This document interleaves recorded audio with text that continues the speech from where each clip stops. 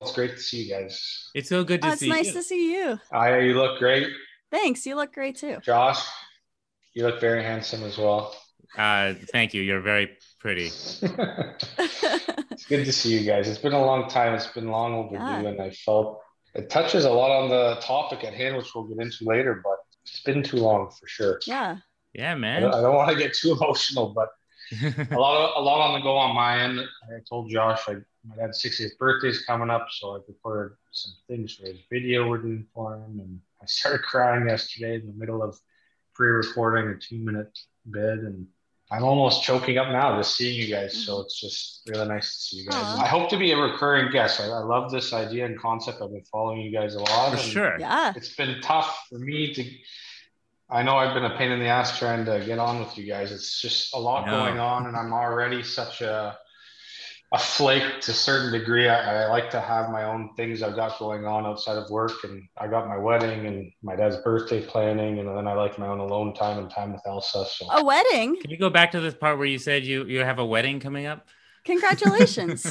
yeah, you just slipped that in there very casually. I think we were just messaging on Facebook. I told Josh. So July 10th, Elsa Krakenidis and I don't know if you remember her. I do, yeah. Yeah, we ended up dating 3 years ago-ish, and we got engaged last February.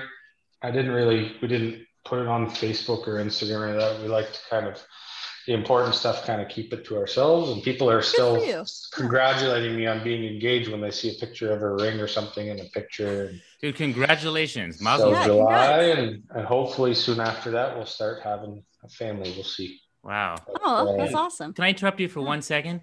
Go for it. Do you have, so it's okay right now, but do you have another, like a microphone or? It's not clear. We can hear you, but if you have like a nicer microphone, just in case. You're fine. It's just, I think it's echoing because you probably have like hard, like. I'm in a cement office. Yeah. That's exactly, yeah. Give me a sec. Let me go upstairs. I'm going to get disconnected, so bear with me. Okay. But I don't know what you're talking about. Ben's not a dick at all. He seems super nice. I didn't say anything. Josh has a really mean sense of humor sometimes. No, you can't hear us. Can you hear us? Forgot to turn it on. Oh, okay. All right. Way better. Your voice is like a million times clearer. So yeah, much better. It was worth it for the clarity. It's for worth sure. it. Thank you for doing all that. It'll be. No, it's fine. That's awesome. I got this for my PlayStation 5. Ooh, you got a PlayStation 5. Elsa spent too much money on me for Hanukkah on it. Oh, that's nice. I like the background because I do feel now like you're more the Ben that I remember. You were very like official professional Ben before. Now you've got like a hockey jersey behind you. I'm trying to give a little fake picture of what I've become. I was telling Josh I should have done it a year ago when COVID kind of really took off in a negative way, but I started watching a lot of Twitch streamers, and then I figured, I might as well give it a shot. And I didn't know how easy it was with the PlayStation 5. It's a lot faster than the PS4, and you can click one button and you're right off onto Twitch and streaming right away. And then I got a brand new headset, and I went and got a webcam for the PlayStation. You're all set up for it, yeah. And I started streaming, but then the weather got good, and I haven't played a video game in a month and a half. But before COVID, I was listening to Spit and Chicklets. They're hockey guys. They're a lot of fun. Other than that, Joe Rogan, and that's pretty much it for me. And other than tuning into you guys every now and then, I haven't seen or heard them all, but yeah, it's awesome. I love the concept. I love the pictures and the circles, and it's funny. Well, we'll get into this when Aya welcomes everybody, but this is episode 25, so you're actually our final. This is the final episode before we do a little break. You're our season finale. Oh no. It just works out that way. Awesome. No pressure. We need to try and get, I don't know if you guys have done in the past, but we should, reunions physically with where everyone lives is tough, but maybe we can try and get everybody on here eventually. That'll be awesome. We've talked about how we could do that. Yeah. Well, let me know how I can help if I can reach out to anybody. Oh, thanks. Yeah. I think, we were planning to kind of go through the class, and then maybe we should get everyone kind of together soon. So let me get my PlayStation 5 out of the background. There we go. Yeah. God forbid we see the PlayStation 5. Everyone gets jealous. It's all good. Is that like a helmet? The Master Chief helmet. Some real nerdy stuff right there. Josh might know. Ben, you know what I just bought? I bought the Oculus Quest 2. Do you know what that is? It's the virtual headset, right? Yeah, the new virtual reality one. It's like a Facebook thing. Have you run off a ledge or your balcony yet? Not yet. Not yet.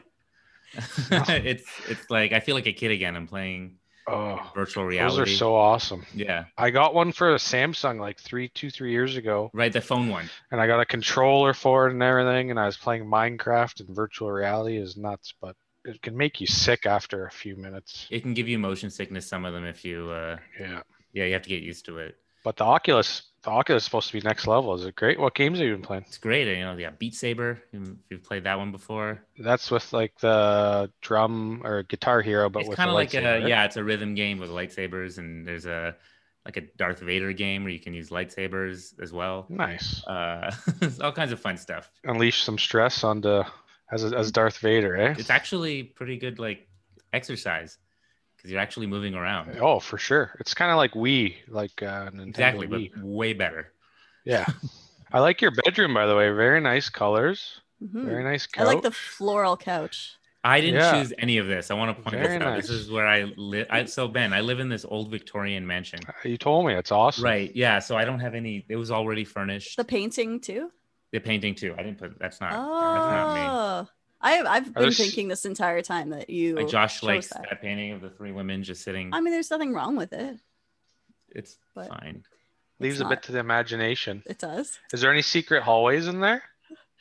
Yeah, there actually there's some stuff. There's some secret areas. Is it too secret to share? It definitely stirs the imagination. You got out of the hospital okay? You didn't lose any fingers or grow any new ones? As I think I mentioned before, just some telekinesis from the clinical study. So nice. Other than that, I'm fine. But you made your money? I made Maybe some you can money. afford a new couch now. I put it right towards the virtual reality. Okay, nice. Well, that and I shot a movie. I put it towards the movie that I just shot. I wonder if you could film or do something with the Oculus. I remember I would download movies in 3D and I'd be able to watch them on my Gear VR. Like I'd sit back in bed and put it on. I'd be able to watch like a huge movie screen. It looks like, but it's a little tiny. No, actually, you can sit in a virtual movie theater. You could be in like the moon and be watching it. Like it's crazy. The one you had, I think if it's the Gear VR, it's like it was a phone VR, which means, I think those ones, they're cool, but you can't like walk around. You can just look around. Yeah. Whereas these ones, you can walk around in them. It has 6 degrees of movement. Nice. It's kind of crazy. Cool. Anyways, this is the Oculus VR podcast. Sponsored by Josh's Facebook. Pink Couch. Sponsored by Facebook. Shall I introduce us? Go for it. Ready to go? All right. Sure. Welcome back to Adulthood Friends. This is the discussion-based podcast where former childhood acquaintances, now friends, discuss the things that adverb. I never paid attention in English class. I don't know what an adverb is. Any word that ends in an ly. Yeah, ly word. Incredibly. Incredibly. The things that incredibly matter. They don't have to make any sense. It's okay. Good.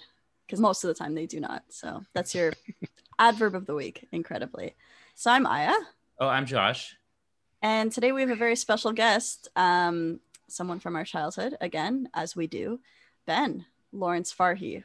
It's super nice to see you, Ben. Very nice to be talking to you guys and seeing you guys again, especially after the tough 2 years. And I wish we could have done it more often. And even before COVID, kind of everyone's using COVID as an excuse now, but it's nice to be on. Thanks for having me. And I hope I can be on more often. Yeah. Thank you so much for coming on. Oh, thanks for having me. And this is episode 25, actually. So you're here for our season finale. And today we're talking about self-care. Self-care.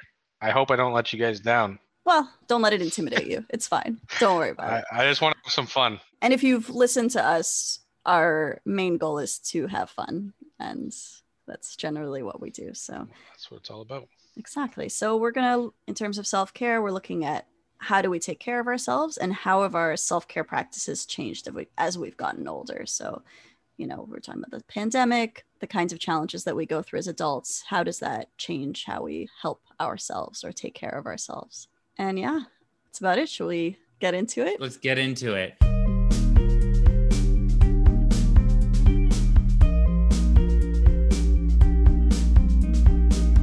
And we're back. I wanted to just quickly, you introduced me as an old childhood friend. Yeah. And I remember growing up, I was born in London, growing up in St. Thomas and a little bit in Roslyn Lake. And when I moved out of St. Thomas to come to London, I don't really remember, but I've been told it was a fluke to end up in your guys' grade. Really? I grew up with you guys for 12 years. And then if you count university, another 4 or 5, depending how many years you were in university for. But yeah, I guess the LCHDS, it was between my age group or your age group, and you guys had the largest class with 11 guys, 11 people. I think we had an even 6 and 6, right? Yeah. Yeah, for most of the time, yeah. Or it was to be with my age group and be with 2 boys, or maybe 3 boys, and maybe 2 or 3 girls or something. I think. Oh, was that the difference then?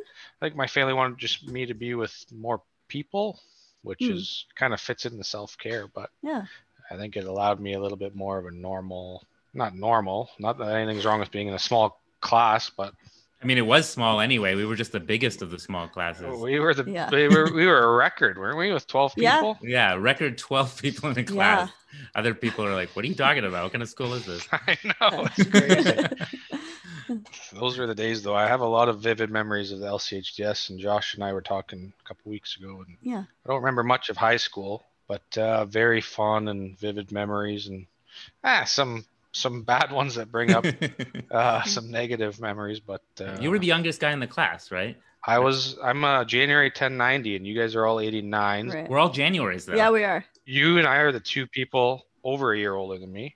Right. Yeah, that's right. Yeah, you were right on the border between the 2 classes. So I never knew why you actually, you never know why someone would pick one over the other, but it's cool that it was, because we were such a huge class. So huge, which is still hilarious because there were like 10 of us. My dad jokes he wanted me to just get to the family business sooner. Oh. I don't think he put much value or respect on nap time in senior kindergarten, but I never got a second kindergarten year, so right. But I wouldn't change it for the world. So. Do you ever feel like you really missed out? Yeah. That nap time. Yeah. I think later on, it kind of falls into self-care. I don't want to go too off topic, but later on down the road, I mean, in high school, I get onto the bus first day and I'm like 115 pounds. Like it caught up later on when I was a little bit underdeveloped teenager. I think I was 12 or 13 going into grade 9 with grade 13s. Like the last year of grade 13 in Ontario was the first year for our grade 9. So we had OAC, they call it. Yeah. We had like 17, 18-year-olds that were like 260 pounds Giants. On my bus. I'm like 110 pounds, like so scared and intimidated. And I'm already kind of an anxious kid. I was always biting my nails and stuff, which I wanted to cover later. But oh, that's interesting. Really? That caught up to me. And then first year university, same thing. I'm like 140 pounds at this point. In first year, going to university with 25-year-olds, and it's like, what am I doing here? I'm 17. Like, didn't feel like I belonged. I think physically, I think like mentally, psychologically, I think. So I took an extra year to get through university. I took my time first year. Anyway, I wanted to kind of talk about that because that's actually perfect. Introduced to me as LCHDS. So that's usually what we do. Like, we want to actually, if it's okay, like we want to start by kind of going backwards a little bit, kind of seeing how we all got to know each other. So you brought it up already, but like you came in, I think, in grade 1, right? Yep. First grade. So I missed you guys in kindergarten. You guys kind of knew each other already, but you guys were all welcoming. It sounded like it was. Oh yeah, we were real tight from kindergarten. We were. Yeah, we didn't. We went way back. We had a few people come in grade 1, right? Yeah. There were a few different additions. I think was it Will? Yeah, Michael. Who else? Mike, maybe. Simone for sure. I remember she Michael, came like Simone. partway through grade 1. Yeah. My saving grace, and it was the same in high school. I didn't get to show up much in university, but my saving grace was either recess or gym class. I was pretty athletic. And I remember specifically your older brother, Elon, in recess, very early into grade 1, grade 2. I remember I'd go and sneak onto the soccer field where only the grade 5 and ups play. Yeah. They kind of let me play with them. And Elon was always picking me and taking me under his wing. I remember that very vividly. And that's so nice. So I think high school too, no one knew me or you guys. Not like, I'm sure you guys felt the same experience. You go into a high school with what, 1,200 kids or whatever we had in Lucas. Yeah, 1,400. We had like 5 people from our school go to Lucas, maybe 6. And I was a year ahead. So all my hockey buddies were in grade 8 still. Like I knew a couple girls from like, summer parties with my hockey friends, but I didn't fit in until gym class where I could show off, some athleticism. And I was very anxious and shy in real classes, and I never paid attention in school much, but I was lucky enough to use sports kind of to get over some anxiety and fit in. So it's so interesting that you define yourself as anxious, because I remember you being shy and quiet, but I never would have thought that you were anxious. Same, I never would have known that. Or I don't remember you biting your nails like that. For some reason, that wasn't in my I still do to this day. Oh, yeah? Oh, down to the blood there. It's like an internal thing, right? Yeah. You don't notice it. And I think COVID helped, not just COVID, but the last few years. And I kind of painted a map of how I wanted to get into it all. But self-care to me, I mean, just, off the top of my head, you can define it in four circles. So you have self-care in the middle, you have physical, emotional, psychological, spiritual. I think the last 3 can kind of fit into one somehow, but I think spiritually and emotionally and physically overlapping, I've been able to have the ability to kind of take a pause and look back. And over the last few years, I mean, I work next to my dad every day for 8 hours. And as I get older, I start to kind of acknowledge things and perceive things and observe things in a different way. I think it comes with maturity, but I think I've been able to self-actualize and realize that I was an anxious kid growing up. And I don't know exactly what the root cause is. I mean, I had a lucky upbringing to have, 2 great parents. One was just a little bit louder than most, and maybe scared me and my sister at times just how loud he is. But we never wanted to fail growing up, and we never wanted to let them down. And the age thing, I've always, for better or for worse, given too much, almost, if it's possible, too much respect to people older than me, no matter if they're 10 days older or 10 years older. I've always been intimidated by age and always thought they must know more than me. And that's interesting. We don't. So, please don't being around. Don't respect us, please. Yeah, we don't know anything. So I'm always biting my nails and stuff because I don't feel like I'm fitting in, maybe. And it was always in the back of my head, self-consciously. I think it was, Was being the youngest guy in the class, like, do you think that contributed to that? I think a little bit. I mean, I was with a new kid too. I know a couple of others were new, and I don't think I was ever the best student, getting picked on in class with 12 kids, you can't hide. So, not being prepared for homework or whatever. But I think, like I said, just knowing you guys are all older than me, even if it was a few weeks, you guys were a year older, but that's been a weakness of mine, I would say. Not a weakness. It's just, I've always overly respected age, and it's led to me kind of being quiet around people older than me. I always give them the benefit of the doubt that they must know more than me. I think only in the last couple of years I've kind of slowly overcome that, but I don't know exactly why. But you're already kind of getting into this a little bit, but like what we found is kind of interesting to do kind of near the start here is to, take a step back into the past and kind of see how did we perceive each other when we were kids. Yeah, sure. Ourselves, but also how we perceived each other. I was wondering if you're interested in like kind of taking a look back like that and traveling back in time. Yeah. Now you don't have to go for. We've asked this before, and then it's like, oh shit, like I wasn't ready for that. So, no, I can go for it. I don't want to upset it, you guys, or say the wrong thing. I'm gonna try and be just. We should go over what has been said about Josh already, because you don't have to be nice at all. Everybody's been totally and about me. I mean, we're all no, we're nothing bad. But I do remember. I mean, go for it. You guys start. Tell me where I can go with that. Well, I just want to set you at ease. I do remember something that Dan said. I'm sorry, Josh. It's just going to be about you. I know. But I remember that he said that you were super annoying or something like that, right? Yeah. So he was like, Josh. Oh, he's like, start from anywhere. Josh is self-aware. It was pointed out that I was kind of a mean kid. Like I wasn't the nicest most of the time. So like, it's about being honest. It's bringing back some memories now. Right? I wasn't going to mention those things, but it's actually starting to bring back memories. Good. He's like, oh yeah, what am I doing here? Let me start with the oldest in the class would be Aya. Yeah. Your mom was like a pretty powerful lady at the school. Yeah. I think off the top of my head, you were super smart. You were always doing your homework. I think your mom never probably let you not That's do your homework. correct. She was always on top of you, I have to assume. Yeah. And you're always prepared every day. You're very smart. Simone's probably the only one I would say, and Will later on. You guys are top 3 of the class for sure. You were through hard work, always prepared. Simone was just like, she was just brilliant no matter what. Yeah, I remember she would always finish something in like 5 She's seconds, like a and I'd scientist. be like, "How?" Yeah, but I mean, She was like Amanda a is genius. also, yeah, but yeah, Amanda too, yeah, Amanda, but she worked hard too. She was always right. doing her work, I remember. Yeah, Simone probably is just like a genius. Yeah. But I remember now that you say it a little bit, I wouldn't say mean. I would just say you were always down to business. You were always focused, and I wouldn't like. People would say maybe a little cold at times, but you were just. You had your mom looking over your shoulder all the time, so you had to be on your A game scholastically every day. I'd say. Yeah, thanks. Well, that's a nice. I like that you gave me like an out. You used to do all these games in recess. I remember that. Oh, yeah. Remember that origami? I remember the origami. But Josh, oh. I know a lot of people thought you were annoying. I always looked up to you. You were always so kind to everyone. Maybe a little misunderstood. I think you were a lot more mature I think than a lot of people our age, because you were more in touch with your emotions than anybody, and you weren't afraid to show it.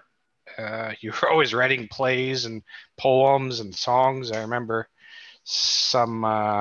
You were never scared. You're never scared to fail. I think a lot of kids were, and you weren't. And that's a problem with our society. Is kids. There's just a lot of bullying when it comes to.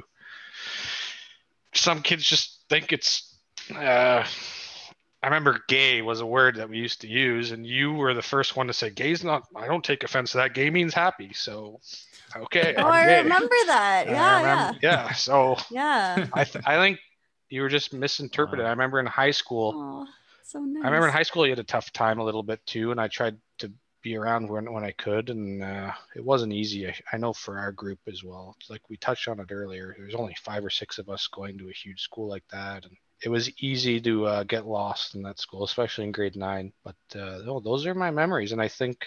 I talk about it a little bit with Elsa because she's about to get her master's in counseling psychology, and that's awesome. We just talk about people we know or family or whatever, and it's very easy. My brother's 15; he's grade 10 in Lucas, so we talked to him, and he was talking to me about a friend of his in Matthews Hall who's kind of socially awkward, and I said, you need to always be there for him. You might not recognize it now, but later on in life, you're going to be happy that you stayed connected with him, and that he's going to be very appreciative that you were always there for him when no one else was. And he's probably going to end up being a CEO. Right now, he's kind of like not a popular kid and people make fun of him, but those are the kids that have a chip on their shoulder for years until they're everybody's bosses. It's nothing holding against the cool kids, but there's more important things than being too scared to fail and being yourself. Josh, that was one thing. You were always yourself. So very sweet of you, man. That's a wonderful way of putting it. That's the nicest. Yeah, it's the nicest thing anyone said to me. Josh.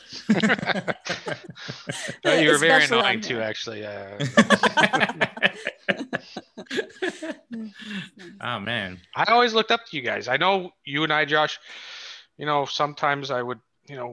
I got into it a little bit with everybody at certain points. I had my own things going on in the background, family dynamics and stuff kind of showing on the face of things in school. I almost got suspended a couple of times, I think, at the end for lashing out, when we're kind of going through our puberty and stuff and trying to find our way. But at the end of the day, I always looked up to you guys. So Ben. It's that age thing again. Just by default, I was looking up to you. Okay, it's nothing to do with your. It's nothing personal. Your leadership abilities. So. But Ben, it's interesting because, like, looking back, the age thing to me didn't factor in at all. Like when it came to people within our class, I never thought like, oh, this guy's younger than me, look down on him or something. I always thought, in fact, I would say that I actually looked up to you as well. I were actually just talking about this. We were like, yeah, Ben was like. You were like one of the coolest kids in the class. You were quieter, but you were also kind of like, forgive my like words, you were like the pretty boy of the class. Like you were the LCHDS. Yeah, I know. It's a weird. I was like 90 pounds. Okay. No, you were like the cool. You know what I mean? Like you were the hockey player, and I think early on you were one of the first to get like attention from girls. You were like, you were cool, and that's. as another dude in the class, that's something, we looked up to as well. And you were generally pretty friendly. And I'm trying to like, it's weird. I was telling Aya this earlier too. Like, my memory is actually weirdly bad for like specific instances of LCHDS. I just kind of like remember like feelings and auras of like people and stuff. And auras? Did you just use the word auras? I didn't use the word. No, I didn't. I didn't mean to. Did you not that. Like? Have you been in LA for too long? What the I've hell? been in LA too long. I hate people who use the word aura. I've become one of them. What's your sign, Aya? Oh my God. Kidding. No, you were one of the coolest, Ben. And again, you were super athletic, like you said. Again, there were just like 6 guys like in the class, right? So we all got, I guess, pretty close. I remember going to Washington together. Mm-hmm. I had a great time there. But I do remember more, you kind of brought it up a little bit in high school when you mentioned I got picked on like kind of throughout elementary school, but also high school. But I do remember certain points where like you kind of like stood up for me when some stuff was going on. I remember that, and I appreciated that a lot. You're always kind of that person who is, I think you had a strong sense of kind of like loyalty about you. So. I don't want to. It's okay. I think Josh was tearing up earlier. This is very lovely. No one had to know that, Aya. I'm so sorry. Not visual.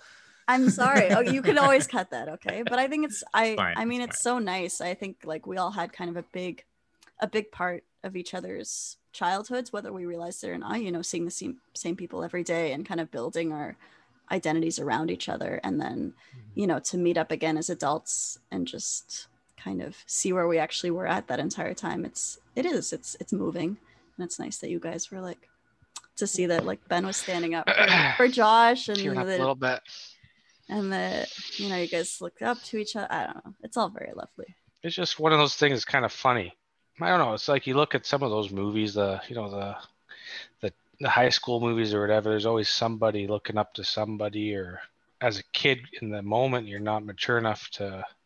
I tried to be eventually, but like you guys are surprised I was anxious. I was just always looking up to other people, and I was never thinking of who might be looking up to me. I especially didn't think anyone in our grade, thought like that. I always tried to lead the younger kids for sure. Kind of opposite of what Josh said. He said he doesn't allow age, but later on in life, I think, especially through hockey, I think I learned a lot of skills through my hockey, being a captain at a young age, and all my teammates would kind of come to me on the ice, off the ice, try and ask me questions, and I'd always, or if they had concerns or whatever, and I'd try to be there for them. So I think later on in LCHDS, I took a lot of care of a lot of the younger kids, and I'd try and police recess and just make sure nobody was picking on anybody and stuff like that. But yeah. You had some real heart in you really early on.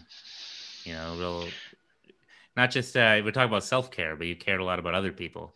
It comes from my mom. My mom's always been like that.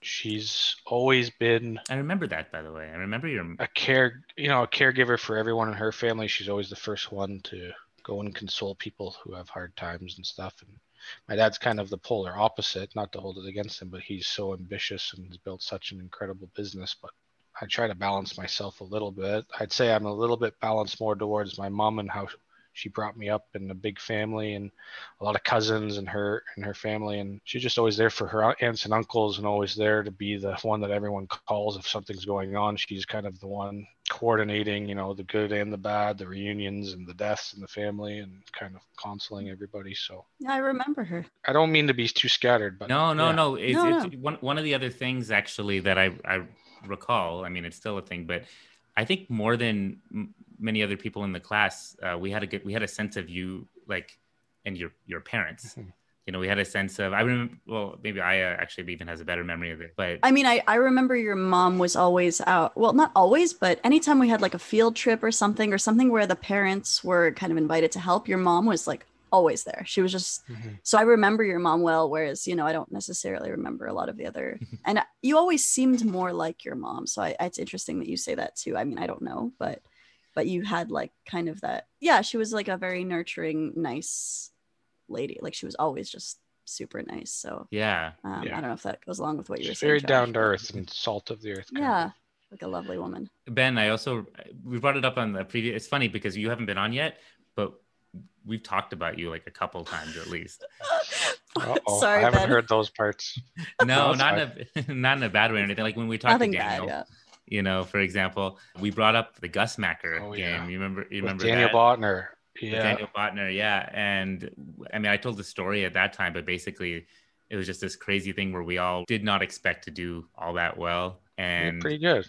We got third place. We ended up winning this third place in the street ball tournament. I mean, it kind of ended up being like we like passed the ball to Daniel and he would score. Yeah, he's like he was the most technical basketball player ever. Yeah, he was awesome.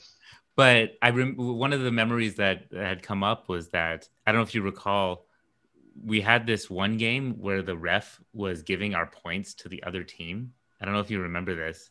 Maybe vaguely now that you say it. Yeah, it would have been way worse. Thankfully, we did end up winning that game, but they were giving it and it ended up being a tie. So, of course, we had to go into sudden death. But prior to that, your dad got so angry. I just remember your dad went off at the ref. Mm-hmm. I just remember that. We were all like very frustrated because we were very aware that those were our points being given to the other team. But anyway, we won in sudden death. Thank God. Good. But yeah, I remember like, maybe it was just me, but we used to say that like, you know, Pierce's dad owned half of the city and Ben's dad owned the other half. And it was just like, we always were aware of you too, as like kind of, maybe it's not right to have done this, but I looked at you as like a powerful person because you came from, you know, a powerful family in that sense. I think even to this day, I still think of, when I think of Ben Farhi, you know, I think of like also a sense of like power, like someone who's kind of up there. Mm-hmm. And again, rightly or wrongly, again, that's just kind of the sense that we get. So it's interesting when you say things like, oh, you had anxiety. Oh yeah. It like doesn't mesh with the view of you as this chill, cool dude. You know, the university years and post-university, I guess we can start talking, like you mentioned, you kind of, through just my name alone, it's been hard to, you know, see who, you know, wants to be my friend for me and who wants to be my friend for my name and who even gives a shit and, you know, stuff like that. And I think I've been lucky enough. And one of my big regrets is not being able to have been in contact and stay connected with you guys. But my best friends to this day are from high school. I could have fit in. I don't want to brag or anything, but I talked about it with my brother the other day, actually. I don't know if I was preparing subconsciously for this, but I could have fit in with anyone eventually in high school. I sat at the cool kids tables, play poker. I'd sit with the jocks. I could sit with the girls. I knew everyone upstairs in the library hiding there by name. I knew the kids in the stairwell by name. I knew, you know, the kids in the smoking pit by name. I knew everybody. But I always stayed loyal, like you said, to, first of all, family, but second of all, my best friends. A lot of them were hockey, but my hockey friends and we kind of would fall out eventually when we discovered girls. But I think later after high school, when I started going out, you know, I never partied. I never did anything in high school. I had a girlfriend. We didn't really party. I had get-togethers at my mom's house kind of, and she'd come down and, you know, drink with us or whatever. But it's a whole nother story. I think later on, going to the bars and kind of, I just don't know. I want to say my dad would always get mad at me when I let my hair out, my beard grow eventually as I would work with him. But that was kind of like a way for me to hide who I was. Not that I was ashamed, but I think subconsciously a part of me was trying to camouflage my name. Right. You know, when I'd go out and party and drink and meet people out, my friends would eventually, you know, tell people like, that's Ben Farhi. Like, and then, you know, girls would start coming around. That's Shmuel Fari's son. Kind of. And, you know, girls would start coming to our table and guys would want to meet me and stuff. But I'd walk into bars and I would have long hair and a big beard and I was unruly and unkept. And I think subconsciously I just wanted to be myself, and people would finally eventually, you know, people would get to know me and I get to know them, and I think a lot of my best friends to this day would say like, you wouldn't know that you're, you know, Farhi with how you carry yourself and you don't talk about yourself. And I think, again, I'd get it from my mom, and I just want people to like me for me and not my name, you know. I don't want the false friends and the fake life and to have to be intimidated by, you know, the people I'm hanging out with or keep up with anybody or get into bad habits just to stay in touch with them, and didn't have time for any of that. So Yeah. That's awesome. So did you find it a struggle to kind of like? I didn't find it a struggle. I just found a lot of people wanted to hang out with me, all like go out and drink. I'd get invited to Right. parties all the time. I never went. I just didn't need to get into that kind of trouble, and I didn't need to be pimped out and people to be like, I "Oh, Ben see. Fari's coming over. Let's go meet up with Ben Fari or whatever." I always would go out with my friends. We'd get shit faced. We'd have a great time. We'd end up back at my place. They take cabs home or whatever, or nightlife can get. I'm sure you've seen some movies. I never got into any hard drugs or anything, but we had some fun chasing chicas down Richmond Row at least. Richmond Row. Dude, I remember you had a really close friend group, especially in like a high school. You held on to. Yeah, right? I'm still in touch with. I ended up settling in with people I just felt the most comfortable with, and I had a lot in common as far as not, like I said, not trying to keep up. I played a lot of hockey. I was a good hockey player. The hockey kids were friends with the jocks. The soccer kids, the football kids. I knew them all by name. We were all great. I just would eventually feel like at the tables and lunch or whatever, it's like becomes a competition. And these guys are 50 pounds heavier than me. And, I'm intimidated by that. I'm intimidated by the fact that they're older. I'm intimidated by the fact that they're more popular. Every lunch, it's like, there'd be like arguments or, people are trying to keep up with one another. And it's like, I didn't want to feel that uncomfortable. So I ended up becoming very good friends with Eric MacArthur and Rob Agar and those guys. And right. And my friends eventually, like my best friends, my age, like, David Pundaki, Daniel Levine. Right. I had my hockey buddies, Neil Shipley, Dimitri Makrakos, a lot of Jack Chambers guys that I grew up playing hockey with and met their friends, at road hockey games on weekends or pool parties. I'd end up hanging out with them. And yeah, I found the best thing was just to be with people I was comfortable with and not have to compete with or anything. And yeah, that's really awesome, man. Yeah, I don't know. It comes with the anxiety thing and stuff. Yeah, it's really noble too. Like it's I don't mean it to be noble or anything. When I say noble, I mean that you pursued. I guess you had always this option in front of you to let's say use. Yeah.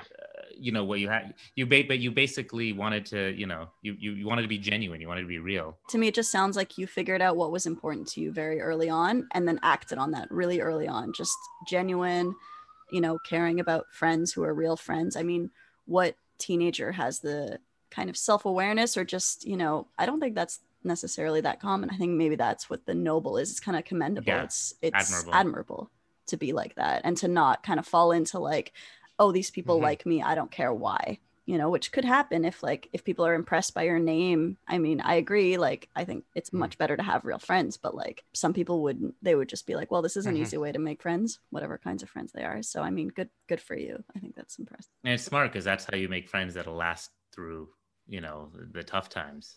Yeah.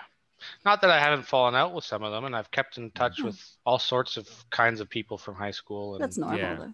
Yeah. I play hockey and soccer to this day with a lot of I would say the jocks from back then, and they've turned into really good people. Not that they weren't good people back then, but yeah, I've stayed in touch with the people I enjoyed being around then, and I still enjoy being around them today. So good. No, that's really that's awesome. Yeah. And we didn't actually just to take a step back.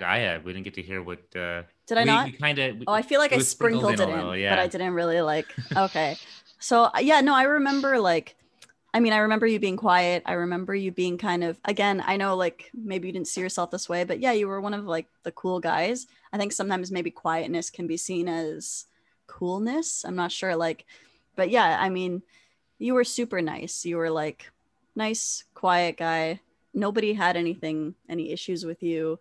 Whereas, a lot of us were kind of at each other's throats, but you were just always yeah, we all had, there's all moments, I'm sure, with everybody. It was such a small group, but at the end of the day, we were a family, right?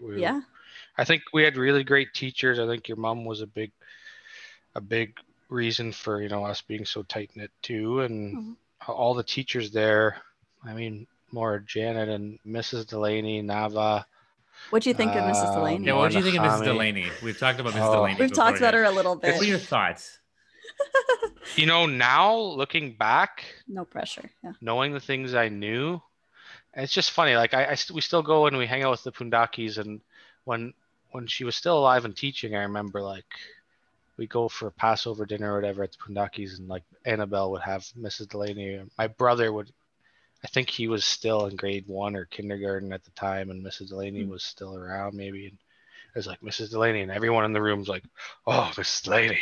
Yeah. And it's like she was the nicest woman, the nicest lady when she was on. But I know now, we all know she had some health issues for a long time, and now kind of from my own health issues and how stressful it can be and all the ripple effects of it. I mean, I can understand now why she would snap on us the odd time, and I was scared shitless of her.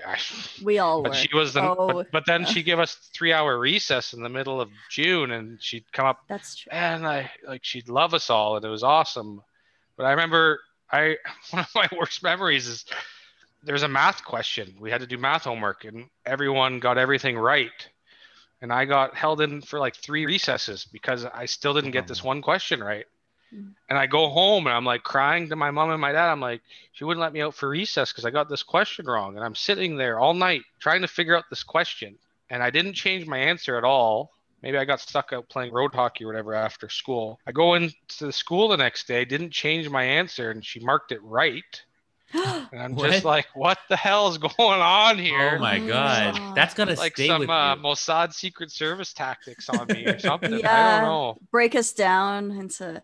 Maybe, she was I don't know. Really scary. I remember we were afraid to ask her like clarifying questions because she would just yell at like, what are you, stupid? Like, it's this and this and this. I was like, oh my God. Just out of nowhere she'd snap, right? Yeah. And she could really brought about, I think, insecurity in a bunch of us because of the way she could be. For sure. And I don't know if I brought this story up before. I don't know if you remember this too, Ben, either. I think I probably had this the worst, but it happened to other people as well. Do you remember when we get ready for recess and it was snowing outside and we'd all have to she would like time us. Like we had to get our clothes on. I remember. Our snow stuff on. And I, for some reason, was always the last one. I was always taking forever. I couldn't get my snow pants on. I had these like... I remember that too. Yeah, I had these like snow pants I couldn't get on. And she'd stand there and she's like, you better get out of here in like 10, like 9, 8. And she'd like... a drill sergeant. Yeah, and but the worst thing is I wouldn't get it done in time. And then she would kick me out anyway. And I would have like half a snow pant on. And I'd be outside, like my feet, like, without boots on, like trying to get my stuff on in the snow still. And it was terrifying every single time. I know. I remember she, like, on her good days, there was no one nicer, no one I would rather have been in charge of recess, our teacher. She introduced me to us all to Harry Potter. Yeah, that's true.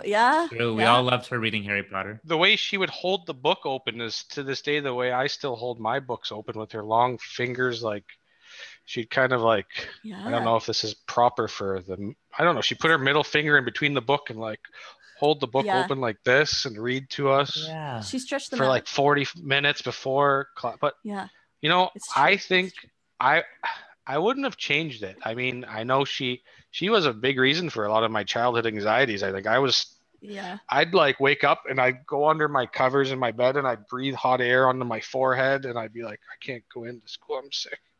And I was like scared of her. But I think today with the way society's changed and gotten so soft, like kids today like need people like that in their lives. Otherwise they're not going to be prepared. I mean, too much soft love is not trauma, good. Though? Not the trauma. I agree a little bit, but she was a little traumatizing. To a certain degree. I mean, she really, I mean, if I had a kid and they were thrown out without their shoes on or I get that. Made to cry about like a question that they actually got right, but she's just crazy. Or like she called kids stupid. I mean, the things that it does to people, I understand. I know what you mean. Like I agree that discipline is important, but like at that age, it traumatizes us to the extent that we never get over it. But I don't know. I've sent some like horrible things about Mrs. Delaney, and you're right. She does have a lovely side as well.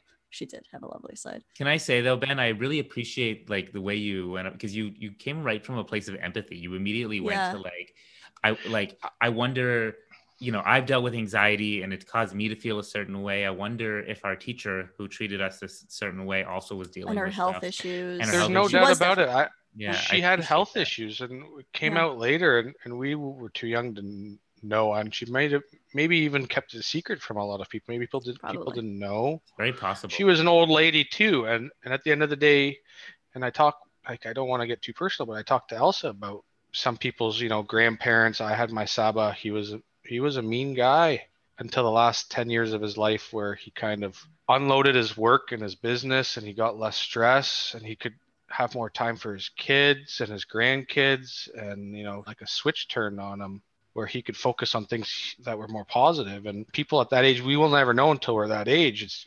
I bet you it's going to be very easy to be miserable when we're 65, 70 years old, and we have knee problems, we have bowel problems, we have all these health issues, and we have to go in and look after kids or whatever. It's not easy. Not that I'm saying maybe she shouldn't have gone into that line of work, but I think she shouldn't have gone into that line of work. Yeah, maybe not. It's very easy to be miserable every day at an old age, I'm sure. So, and I know we found out later on that she had Crohn's disease and stuff, and I'm sure that triggered a lot of her miserableness. Right. Yeah. I appreciate your empathy, man. That's all I can say. Yeah. Like your empathy. We talk about this a lot here. Like I really think that empathy is everything. It says a lot about you as well, that you immediately that's where your mind goes to try to figure out what that reason could be. The idea that maybe we're all even Mrs. Delaney's a lot more like us and she's not. Yeah. I think it's something I wrote like I don't know how I can show it to you guys, but I wanted to touch on some of the things. Yeah. I mean, self-care. I mean, I've always had the ability to step back. Beyond the ability to step back and look at your own life is the ability to step back. And it comes from a movie standpoint, I think, Josh. You can understand as a director, I've always had the ability to kind of, I don't know if it's just a creative crazy, call me crazy or an absolute lunatic, but I've been able to be in a room and I'll pull myself out of my seat and look at every kid in the room or every person in the room and kind of try to understand them all in that exact moment and I don't know if it comes from hockey and my ability to, my dad always taught me chess and be able to see 10 moves ahead of everyone and to look at the whole board and instead of just one move at a time, one person at a time, or just yourself. And I mean, self-awareness is one thing, but the ability to be aware for everybody, I think is something I've always thought of. I think it's spiritual part of self-care and maybe psychological too. I wonder because it makes sense that you kind of saw everybody like that, especially because you sound like you have a lot of really vivid memories, even just the way that Mrs. Delaney held up the book or remembering like what was happening to Josh. And I wonder if like self-care maybe was particularly important or something that was lacking for you before because you're so used to being aware of everyone else that it's probably hard for you to be aware of what you need when you're like kind of centered on could be something. Maybe you might be onto something. I'm still learning about myself, and every day I learn more things about my own father, working next to him, and I'm understanding him more and more as the years go on. And I mean, at the end of the day, like I said earlier, there's physical self-care, emotional, psychological, and spiritual. I think the emotional, psychological, and spiritual can all be kind of in the same thing. It's all in the mind, but I think, and to touch back on Mrs. Delaney and her health issues and to kind of touch back on, my party life. And I told Josh this, I had such a wake up call when I was like 24, 25. I woke up one day and my whole eyebrow was just gone. And I'm like, what's going on? Oh. And then 2 days later, my mustache, like 2 parts of my mustache fell out. Oh. And then the next week, a part of my beard. And then the next week, parts of my arm hairs. And that was the height of my anxiety. Like, you guys call me a pretty boy and all this stuff, and I tried to always Josh said that. Yeah, Josh. I never saw myself like that, but I always tried to project it, especially in the office and at the bar and hanging out at social situations. I remember when I first discovered girls, I didn't think I was good looking. I thought I had too big of a nose. I thought my eyebrows were too bushy. So I remember my first dance was with these girls from a hockey tournament that I met in Glencoe. And I would practice for the mirror to lift my eyebrows because I thought I looked better. Yeah. But anyway, so I lose my eyebrow and then my beard falls out. Not that it's a big issue, but the chest hair, and it was the facial stuff that really freaked me out. And I couldn't go to the office for like 2-3 days. I'm like, Dad, I can't come to the office. He's like, what's wrong with you? Like, come now. I need your help.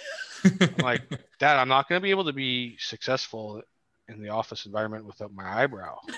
And then I got to a point where I went to Shoppers. I got like a girly, brush, and I would paint on my eyebrow, and I would spend. This was at the height of me drinking. It was at the height of me partying. Not that I was doing drugs, but I was drinking. My priorities weren't so straight. I wasn't getting the right amount of sleep. I wasn't, drinking enough water every day. I was dehydrated from all the alcohol I was drinking 3-4 nights a week, chasing tail and going having fun with my friends and meeting, new people. And kind of, I never did it in high school or university. It was after. Right. I'd spend my paycheck in 2 weekends just drinking and having fun and trying to, I don't know if I had it all pent up in my system, but it was taking its toll. I was eating Tim Hortons every day. I was eating Stobie's pizza every day. Not that I want to say there's anything wrong with those places, but every day. Stobie's pizza. I remember mixing it in with, the alcohol, the lack of water, no, my diet was just trash. Anyway, I went to a doctor. Doctor said, shave your other eyebrow. Don't worry. It's just stress. It's going to grow back. Another doctor said, just shave your beard, shave your eyebrow, maybe take some medication, maybe it'll come back. Go take some pills. I said, no, I'm not going to do that. I was spending so many hours going through it in my mind and on the internet. They say don't look things up because the internet's going to tell you you're dying. Every single time. Sometimes it helps a lot, though. I like looking stuff up, yeah. Eventually, I found a book. I forget what it's called, but I found it on Amazon and I read it and it said, these are the things that it might be. I think it's the 7 or the 11 things that's going to help your hair grow back. This is for people that are balding. It wasn't for alopecia, which is what eventually I would diagnose myself with. But, it said, fix your sleep, fix your diet, get rid of alcohol, get rid of gluten, get rid of dairy, get rid of the fillings in your teeth that might have lead in them. I went and did that. Get more exercise, get more fresh air, control your breathing. It helps with all the stress and stuff. It's all common sense things. And eventually I went to a naturopath. The one thing I regret doing was cutting it all out and changing everything at once. I wish I kind of would do a step-by-step to see exactly what it was that was triggering the hair loss. I think it was just the diet and the drinking mixed with the stress at work. And, my father kind of stresses me out from time to time. But the naturopath said, yeah, change your diet, get rid of gluten, don't eat fast food, eat more like salads and fish. And I just started doing all that. And lo and behold, the hair stopped disappearing.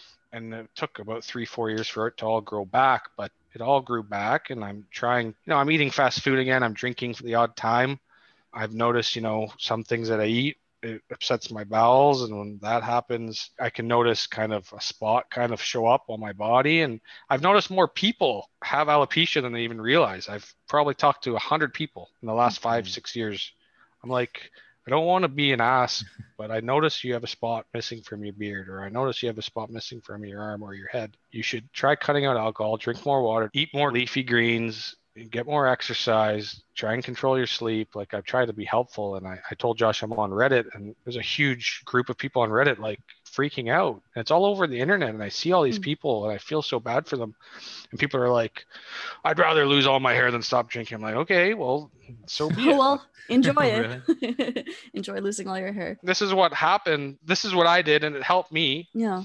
And I have still to this day, I have one of the most popular posts on the alopecia areata subreddit, and people are still messaging me to this day. And I'm like, this is the book. Give it a read. Maybe try some of these things. Like I'm not trying to be aggressive, but it's common sense. Well, you're helping. Yeah, that's nice. I was beating myself up like internally. The physical self-care wasn't there. My diet, I wasn't respecting my body, and it was taking a toll on my mind. And just like Mrs. Delaney, maybe she had all these health issues, and physically she might have been struggling, and it for sure led to a ripple effect of her mind. And then to an extreme degree, she would take it out on us in certain days. But at the end of the day, there were no healthy habits there. So I had to totally reprogram my body. And as I did so, I had way more energy, and I got my, self-respect and appreciation back. And I stopped biting my nails. I stopped chewing the inside of my mouth. I stopped picking my nose. I stopped cracking my knuckles. Like I picked those bad habits up again, but at least the hair's not falling out, and I'm balanced everything in my life on a physical front and a mental. But yeah, it's just important for everybody out there to have the ability to step back, and it's not too hard. You got to step back and evaluate yourself and give yourself the ability to care about yourself in a way where if you have negative, habits, or you're feeling anxious, it's not hard to kind of slowly pinpoint them and make those changes. It's never too late. And yeah, I don't like to talk about other people, but I know Pierce a couple of years ago, he was struggling with some things, and I told him, you know what, like he's a very anxious kid, and not that he's a kid anymore. He's a grown man, but my advice to him, and I told Josh this, and it's to do with self-care. I think social, like being social, is a part of the physical. It's spiritual as well, and mental and emotional, and having that balance and being able to be social and have the interactions with real like other humans. And before I got the alopecia, I mean, I became a yes man. I was just like, things I was anxious and uncomfortable to do, I would say, you know what, if somebody wants to go hang out or do this or go do that, I'm not going to be lazy. I'm going to say, yes, let's go do it. And I told Pierce to do that. And I think he was having some success with it. And he was meeting a lot of people. And I think he kind of was in a bit of a funk. But can I just say, Ben, this is really I actually find this really inspiring. And that's actually like a really great story, because as I'm listening to you, I'm thinking, I feel like I've personally struggled with some of the stuff you've said. Like I'm actually, when it comes to like socially, even emotionally, I think I'm actually okay in that regard. Some people, I know they struggle with some of those things. I'm in okay there, but the other stuff, like treating my body well and taking care of myself physically, especially, I realized I've done a very poor job of that in the past few years. And, you know, when you're younger, you can do whatever to your body. It's like, whatever, you know, it doesn't, you just take it, you sleep it off, whatever. Right. And then as you get older, you start to realize everything starts to take its toll. Yeah. Now I realize if I eat this terrible thing, I feel bad right after for this amount of time. 100%. You will get this spot on your neck, or you will get this like rash or something, right? Exactly. You know, whether it's an allergy or whether it's stress or whether it's grease, whatever it is, you know, I had to, when I did that clinical trial that I told you about, the, you know, for money the last couple of weeks, we all had to eat the exact same food on a specific schedule. And for some reason they chose, it's this place called Farmer Boys, which is it's basically a burger place. It's all like greasy food. And we had to eat this greasy food for 2 weeks straight for every single meal. And I just felt terrible, you know, very shortly after. And it was like making me lethargic. And then that was 100%. Affecting me mentally. 100%. And, yeah. And everything you're saying here is immediately make me think like, I need to change a lot of things with what I intake and the way that I move to be able to help myself mentally, because now where I thought I was doing well emotionally and mentally, it's not normal. That stuff starts to affect me. Yeah. Yeah. Yeah.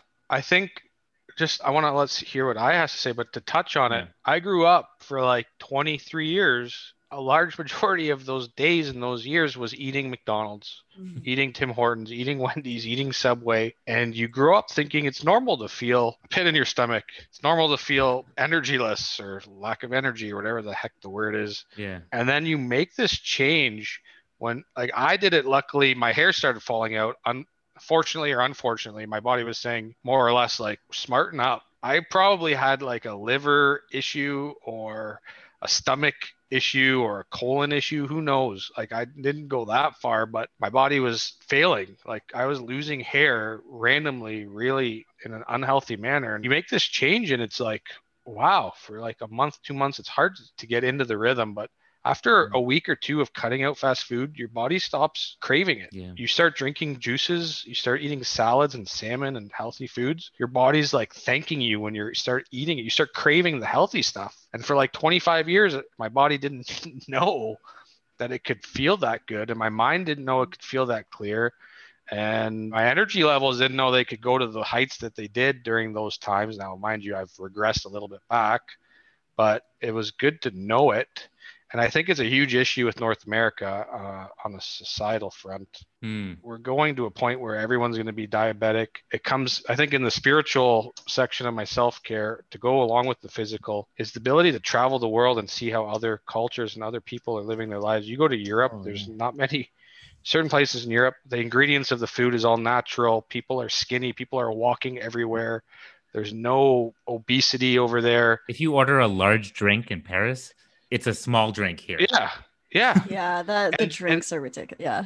And they're all enjoying their lives and living their lives. You go to Israel, everyone's like, it's just a different mentality. Here in North America, it's like a rat race. And if you don't have the ability to kind of step out a little bit and evaluate where you are in that rat race and to kind of acknowledge the fact that you can, the world's not going to end if you take a 2-week vacation or whatever. Like, some people don't have the ability to do it, but it's very important to find those balances in life, to be able to see how other cultures live and to get out of, you know, the basement that is, you know, our kind of sheltered lives here in North America, where we're kind of almost brainwashed with, you know, the reality TV, the sports, to kind of take our minds off of how just depressing working 9 hours a day, 5 days a week. Like, that's just not normal. I've learned that, and I've come to the realization, and just, you got to find the right balances in life. Like, work hard in your 30s so you can be set up for success in your 40s. And then, I mean, the goal is to retire in the 50s and enjoy the last 30 years of your life. Not everyone can do it, but it's very easy to set your self-care up for failure here in North America with what we're surrounded by. Yeah. Everybody's working 9 hours a day. There's very little interaction with family. You grow up, you have to, take care of yourself financially. You don't have time for friends. You don't have time to, I mean, hopefully everyone has the time for a little bit of balance with friendship, social, exercise, recreational, sports, health, and, So I really related to, like, especially on having like a physical manifestation that tells you that there's something wrong internally. So like I relate a lot to that. I mean, you saying that you were losing little bits of your hair on your face. I actually had, so I mean, a bunch of stuff was happening. I had just moved. It was like a course defense. It was a very stressful exam for me because it was also kind of a performance-y type thing. All these stressful things happening at once. And at the same time, partly because I was going through those stressful things, I was also, out with friends until maybe like 3 or 4 a.m. Like, these were my grad school friends, and not sleeping well and not eating well, because at 4 a.m., what do you eat? You eat the stuff that's open, which is fast food, pizza, like all of that stuff, which I love eating. And I have a soft spot in my heart for fast food because it's so delicious. But I woke up, like there was, I don't know if it was one morning, but it was almost like my face was swollen, but like I had these bumps that kept appearing on my skin. So I had like multiple, and it was just, my skin was like, you need to stop this. And I didn't know what it was. And I thought, like, this is a medical issue. And it's ultimately, what I've learned is that it was stress / all of those things. I mean, it's not any one thing. It's almost like a domino effect. One thing is off, you're really stressed or something, and then you're not eating well, and then you're not sleeping well, and then all of those things fall together, and you're not doing well internally, and it shows up externally. Yeah. And thankfully, because it tells you that you need to do something and that something needs to change. But it's a horrible thing to go through. Scary, yeah. It's so scary. Yeah, you don't. People were asking me, like, are you okay? Like, what's what's with the bumps on the face? I had some people just ask me. I'm like, oh, great, thanks for asking. Yeah, people would joke like you forgot to shave, or like you shaved too much of your beard or your mustache or whatever, right? Yeah. And it's like affecting your social. It's like you have to explain to people. I didn't want to go outside. Yeah, and there's no amount of makeup that could cover it. Like, yeah. I developed like an issue where I couldn't make eye contact with people for like 3-4 years. Like, it was brutal. And I don't think they even noticed, because I would paint it on. I went to a dermatologist. The stuff on my face, a couple shots of steroid injections a week later, be growing back. But that when before I'd get that stuff done, it's like, I can't look at myself in the mirror. No one can look at me. Yeah. Like, how are people going to look at me? Like, they're going to take 2 looks, double take. And it's like, it's crazy. I remember that very well. Like, I wanted to hide behind at least I still had glasses at the time, so I could hide like some of the bumps, but I didn't want to be outside. I didn't want people looking at me. I thought that's the only thing they're thinking about. And then they'd ask me about it. I'd be like, so it's definitely the only thing you're thinking about, because you're asking me about it too. So yeah, it really affects you, especially when it's physical. But I mean, something that I learned when I was researching it all, and you might know it, or your brothers maybe, or maybe Simone, because you guys are all scientific geniuses, but I'm not. I didn't learn it in biology. I must have not been paying attention, but I read and I learned that every 9 years, like, your cells regenerate themselves and kind of out with the old and with the new. And I don't know if it's like a philosophical thought, but I mean, those 9 years,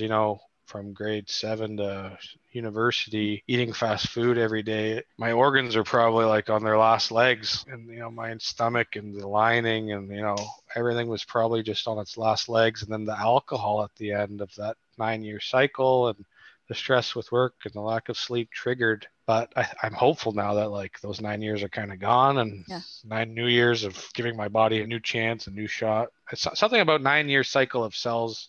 Maybe it's different year, but luckily, the body's kind of miraculous, and it keeps giving us new chances. So I wonder if you were just saying, like, maybe it's a philosophical thought. You might find this interesting, but there's something called the ship of Theseus. It's Theseus, right? And it's like the idea that if you replace every bit of a ship, is it still the same ship? And like, if you've replaced all your cells, which we eventually maybe, I don't know. Again, I don't want to say anything because I also do not know. I took humanities. I'm not a science person, but maybe Josh can enlighten us. But maybe you're a different person after the 9 years in a way, right? You can look at it that way. That's interesting. You're renewed, right? Yeah, it's the positive side. That type of philosophy I like, Aya. Oh, well, thanks. Yeah. In all aspects of the self-care, like you're physically, emotionally, psychologically, and spiritually matured into a different part of your life, right? Yeah. It's just weird on a physical sense of it. It's kind of all sections of that evolves into a brand new, not brand new, it's an innovative version of you, right? Yeah. For better or for worse. Some people end up on the negative side of it. I like to think I learned my lesson, and I've definitely found balance, with my diet. And what you're saying about balance there is exactly it. And I think we make these mistakes, or I say we, but it could be just me. But like we make these mistakes where we think that we can like let one of these things, these aspects of self-care go, and it's okay. Like you can deal with that one. Like, oh, I've got it. I'm fine socially and I'm fine mentally. And I'll just let sleep go for a little bit. I can deal with a little lack of sleep, right? But you don't realize how everything's connected. And you start like fucking with one of these things, and then it affects everything else. Like now suddenly you're depressed, and now you can't have a good social life, and now you don't have a good social life. You can't focus on your work. I wrote this down, and I looked at it after writing it all down in 5 minutes. I looked at it and I started drawing lines from this side to that side to that side to this side. You're absolutely right. It's all interconnected to certain degrees. And I think it's also helped that from my point of view, my parents are so polar opposite. Like I was saying, my mom she had her ups and downs growing up too, like in raising us kind of. She never really had a full-time job, and she was always like had the time to be there for Shani and I, and be there to volunteer for school stuff, and she's always there for hockey and all my stuff growing up. And then my dad is like, he was there for all my sports and there to back me up and encourage me in sports, and who'd get in fights with other parents and would always be my strongest supporter in the heat of the moments and at the height of my memories and sports memories and stuff. But he was also so focused on his work, almost to a point where it made me start asking questions to his family, and it started making me wonder about his childhood and how he grew up. And he had a very rough childhood and a rough life in Israel, kind of growing up to the point where he just ran away eventually. And like I've learned, he's got some ADD, almost on a extreme measure in certain respects. And he's just so focused on his passion, which is real estate, and, building this business and this empire, and to show respect to his name and Fari, and to make his father proud, which is all very admirable, but he's got so much kind of tunnel vision. Myopic, yeah. He's working 8-9 hours a day at the office. He goes home, he's on the phone for 5-6 hours. He's not always there. There's not a real balance. He's teetering the exact opposite way of my mom, where I'd say 95% of his life is his business, and revolving around his business. And not that he doesn't get vacations, not that he doesn't enjoy going to meet people out of town, in town. That's part of his social life, so kind of interconnects in that way. But he hasn't had the ability to kind of step back and breathe. Maybe he's too afraid to do it because he doesn't want to let off the pedal, because he's afraid people might catch up to him, on a business point of view. And I've just being so close to him, and then also being so close to my mom growing up, I've tried to find the right balances. And I don't know if I found the perfect balance, but I'm still learning. I'm still got a lot of life ahead of me to kind of figure it out. But I've learned the importance definitely of a healthy diet. I think a lot of things trickle down from that: sleep, energy, traveling, the right people in your social circle, the ability just to kind of alter your comfort levels and be able to try new things. Otherwise, you're never going to grow. Not being afraid to fail. There's a lot of things. I mean, education's a big one. Well, unlike Josh and I, you have like a real adult person job. Yeah. And like people think so. People think so, at least. Like, was that kind of a hard decision? Because I remember I ran into you once downtown when I was about to. Wasn't a decision. It wasn't a decision. Okay. Go on. Keep going though. Well, I don't know if you remember. I ran into you. It was on it must have been on Carling Street, because I was going. Was this when we both ran into you? You and no, that was a different. That was a different time. That was recent when we ran it. Well, recent. That was like 2 years ago. Yeah, we all ran into We all each bumped other. into like, each other, yeah. And your dad there too. That was cool, yeah. I remember running into you two another time though. I do remember. Yeah. So I remember I was going to my job. I was serving at Tamarin. I don't know if you remember that restaurant. So I was working there and I was on my way to work and I remember running into you and I was like, oh, it's Ben. And I think you had longer hair at that point. I feel like you looked a bit more like, you know, not bohemian, but like, I don't know, you looked a little more free. And it was my hockey hair. Oh, okay. So you had your hockey hair and you were like, well, I'm doing the family business. And I don't know. I wondered like, if that was what you had wanted to do, if that was kind of like, how'd you come to that kind of decision? Because it's still a decision. Our parents like to tell us. It is. I know you and I both have like intense parents in some ways. Like Israel comes with Israeli territory. Yeah. They tell you that this is what you're doing and you don't have a choice, but you always have a choice a little bit, right? So you both have Israeli parents. That's right. Yes. Yeah. Parent. Yeah. Yeah. Well, your dad's, yeah. It's definitely become more of a decision on my part over the last couple of years. But I mean, from the get-go, you guys know my dad. Oh, yeah. I skipped kindergarten. He joked since day one, he's got to join the family business. There's no time to nap. Right.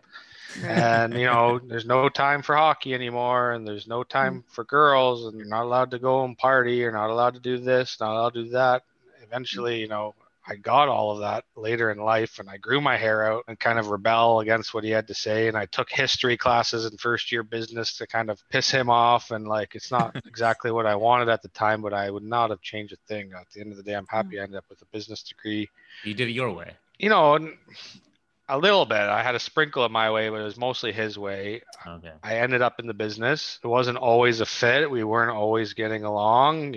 His dad fired him over and over again in Israel. Eventually, he told him to fuck off, and he ran away to Canada, kind of, never went back. And my Saba was, even when I was a little kid, my Saba was trying to bring my dad back to Israel. And at the end of the day, my Saba ended up enjoying it here in Canada. He was such a happy person to be here. And my dad took a lot of good care of him, but in the later years. But, my dad would fire me. It started out once a month. Then it was once every 6 months. What? Oh.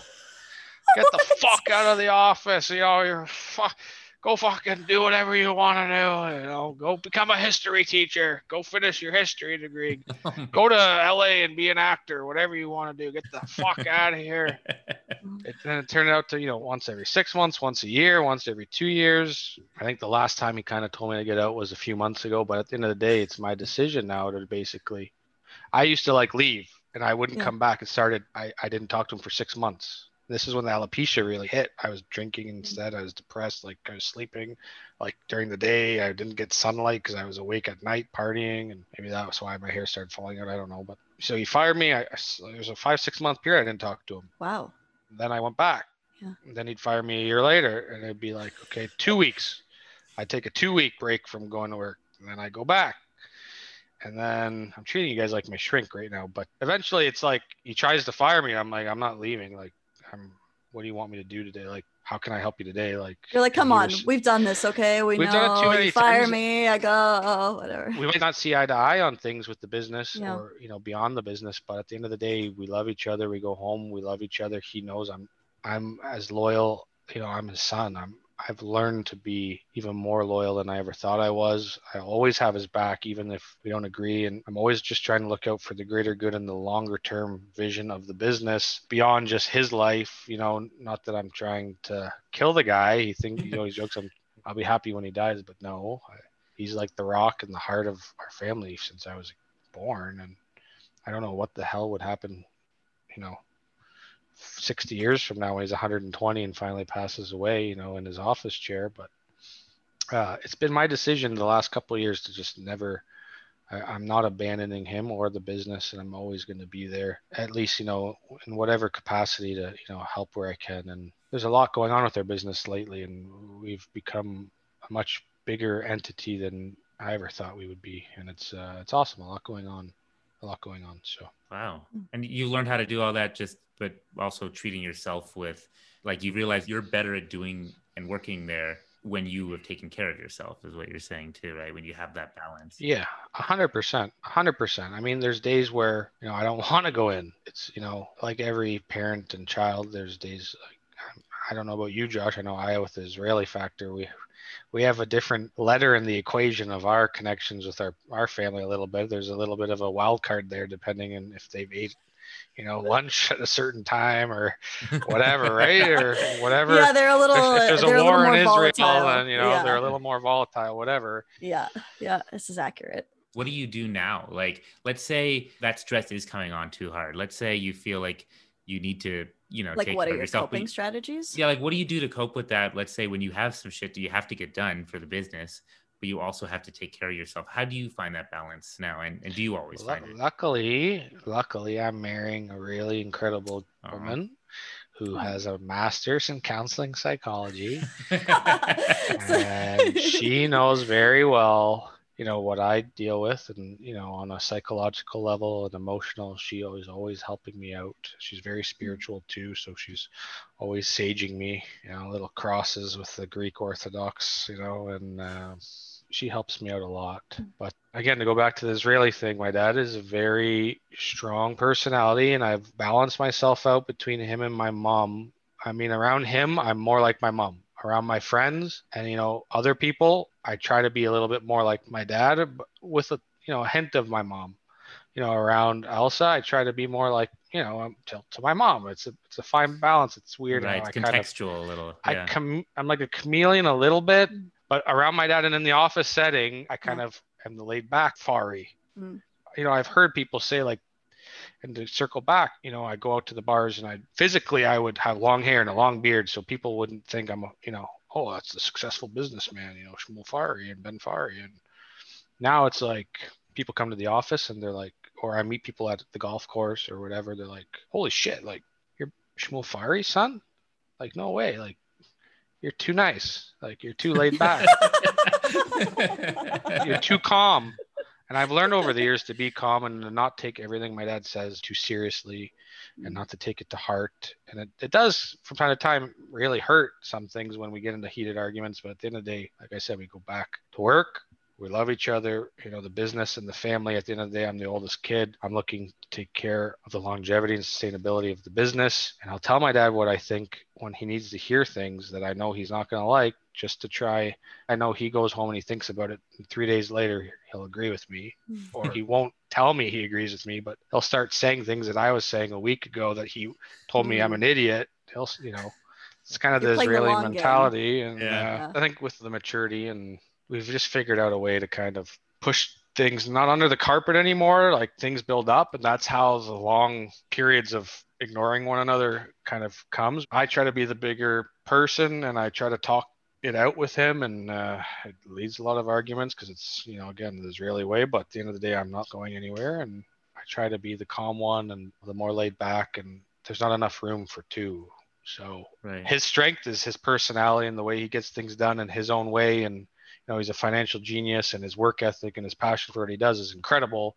And I'm not trying to change him anymore. Like, I was trying to change him too much. And I've learned that I'm never going to change him, and I don't ever want to change him because the business needs him to be him. And I'm still finding my way of, how I can help the business. And yeah. It sounds like you're not just finding balance in yourself, but you're finding a balance between yourself and your father, for example. Like, you are a balance to him. I try to be. Because you have different strengths, like you say. And when you're doing something like this, like, you have to, instead of trying to make somebody like you see how you can, when you work together, you account for each other's weaknesses and strengths. That's what I've tried. I've tried to complement him instead of be him. And sometimes, like I said, he's ADD and he's very stubborn, and sometimes he holds it against me, but I know he appreciates what I bring. I'm not going to try and be like him, because if I try to be like him with him in the same office, no, we're just going to blow up. There's just one of him every day. There's no point, right? Maybe 20 years from now, when he's happily retired, I can step into that kind of persona. Not that I envision myself doing it. I have stepped into that shoe when he's on vacation from time to time, and I don't enjoy being it, and I don't think he enjoys being it. You can see his life and his self-care isn't all there. He's right. Like, I don't want to put him down, but he could be a lot healthier. He could be a lot happier on a day-to-day, hour-to-hour. He allows himself to become too stressed out. He just doesn't have the right balance from my point of view. For him, like I wouldn't change him, but I think he could have a little bit more of a balance to life. And he just had a new baby. I have a new baby brother, and the last time my 15-year-old brother was born, you could see him for a year or two. He found the balance. He found the time to be with. He's finding the time now to be with my newborn baby brother Ocean, and every morning he's taking a couple hours to spend time with him and come to work a little bit more relaxed. And he always finds ways to get into the mood he wants to be in. But yeah. Do you find that you learn some of the best ways to take care of yourself by looking at your parents sometimes and thinking like how they may not have done that as well as they could have? 100%. Like doing the opposite? Not to do the opposite, but yeah, I guess in a way, like there's things I admire, like 100%, no doubt in my mind. Like I wished I was like this, or I'm going to try and do this with my kids or replicate this virtue or whatever. But there's other times where I'm like, I'm never going to speak to my kid like that, or, you know, I'm going to make more time for sure. It's like the dark side of the moon or whatever. There's definitely things they do and don't do that I try and put it all into an equation and put it in a basket and remember those things for later on in life. But who knows? Yeah. People always say you should learn from your mistakes, and I think that's important. But I think it's also important to learn from other people's mistakes. 100%. You know, especially the people around you. And we all make mistakes, you know, and that's not a knock against those people we love who do. You know, I look at my parents and I'm like, hey, they have some things that they didn't take care of themselves very well, you know, and I look at that and I think, similar to you, my parents were like very different from each other, almost like these two boundaries, these two like sides. And I could see one is like one extreme to this side and another extreme to the other side. And you kind of find your balance between that a little bit, right? I really related to you when you said that. 100%. I think most people would probably, if they had the time to self-reflect, they'd summarize something like that. But can I just bathroom break? Yeah. Like I'm having a lot of fun. I don't know how long you guys have, but I wouldn't mind one too. Yeah. Well, why don't we take the opportunity right now then to end part 1 of our episode on self-care, and hopefully everyone can join us for part 2 when we come back. Yeah, and I would do all the follow us, subscribe stuff, but I really gotta pee. I have to pee.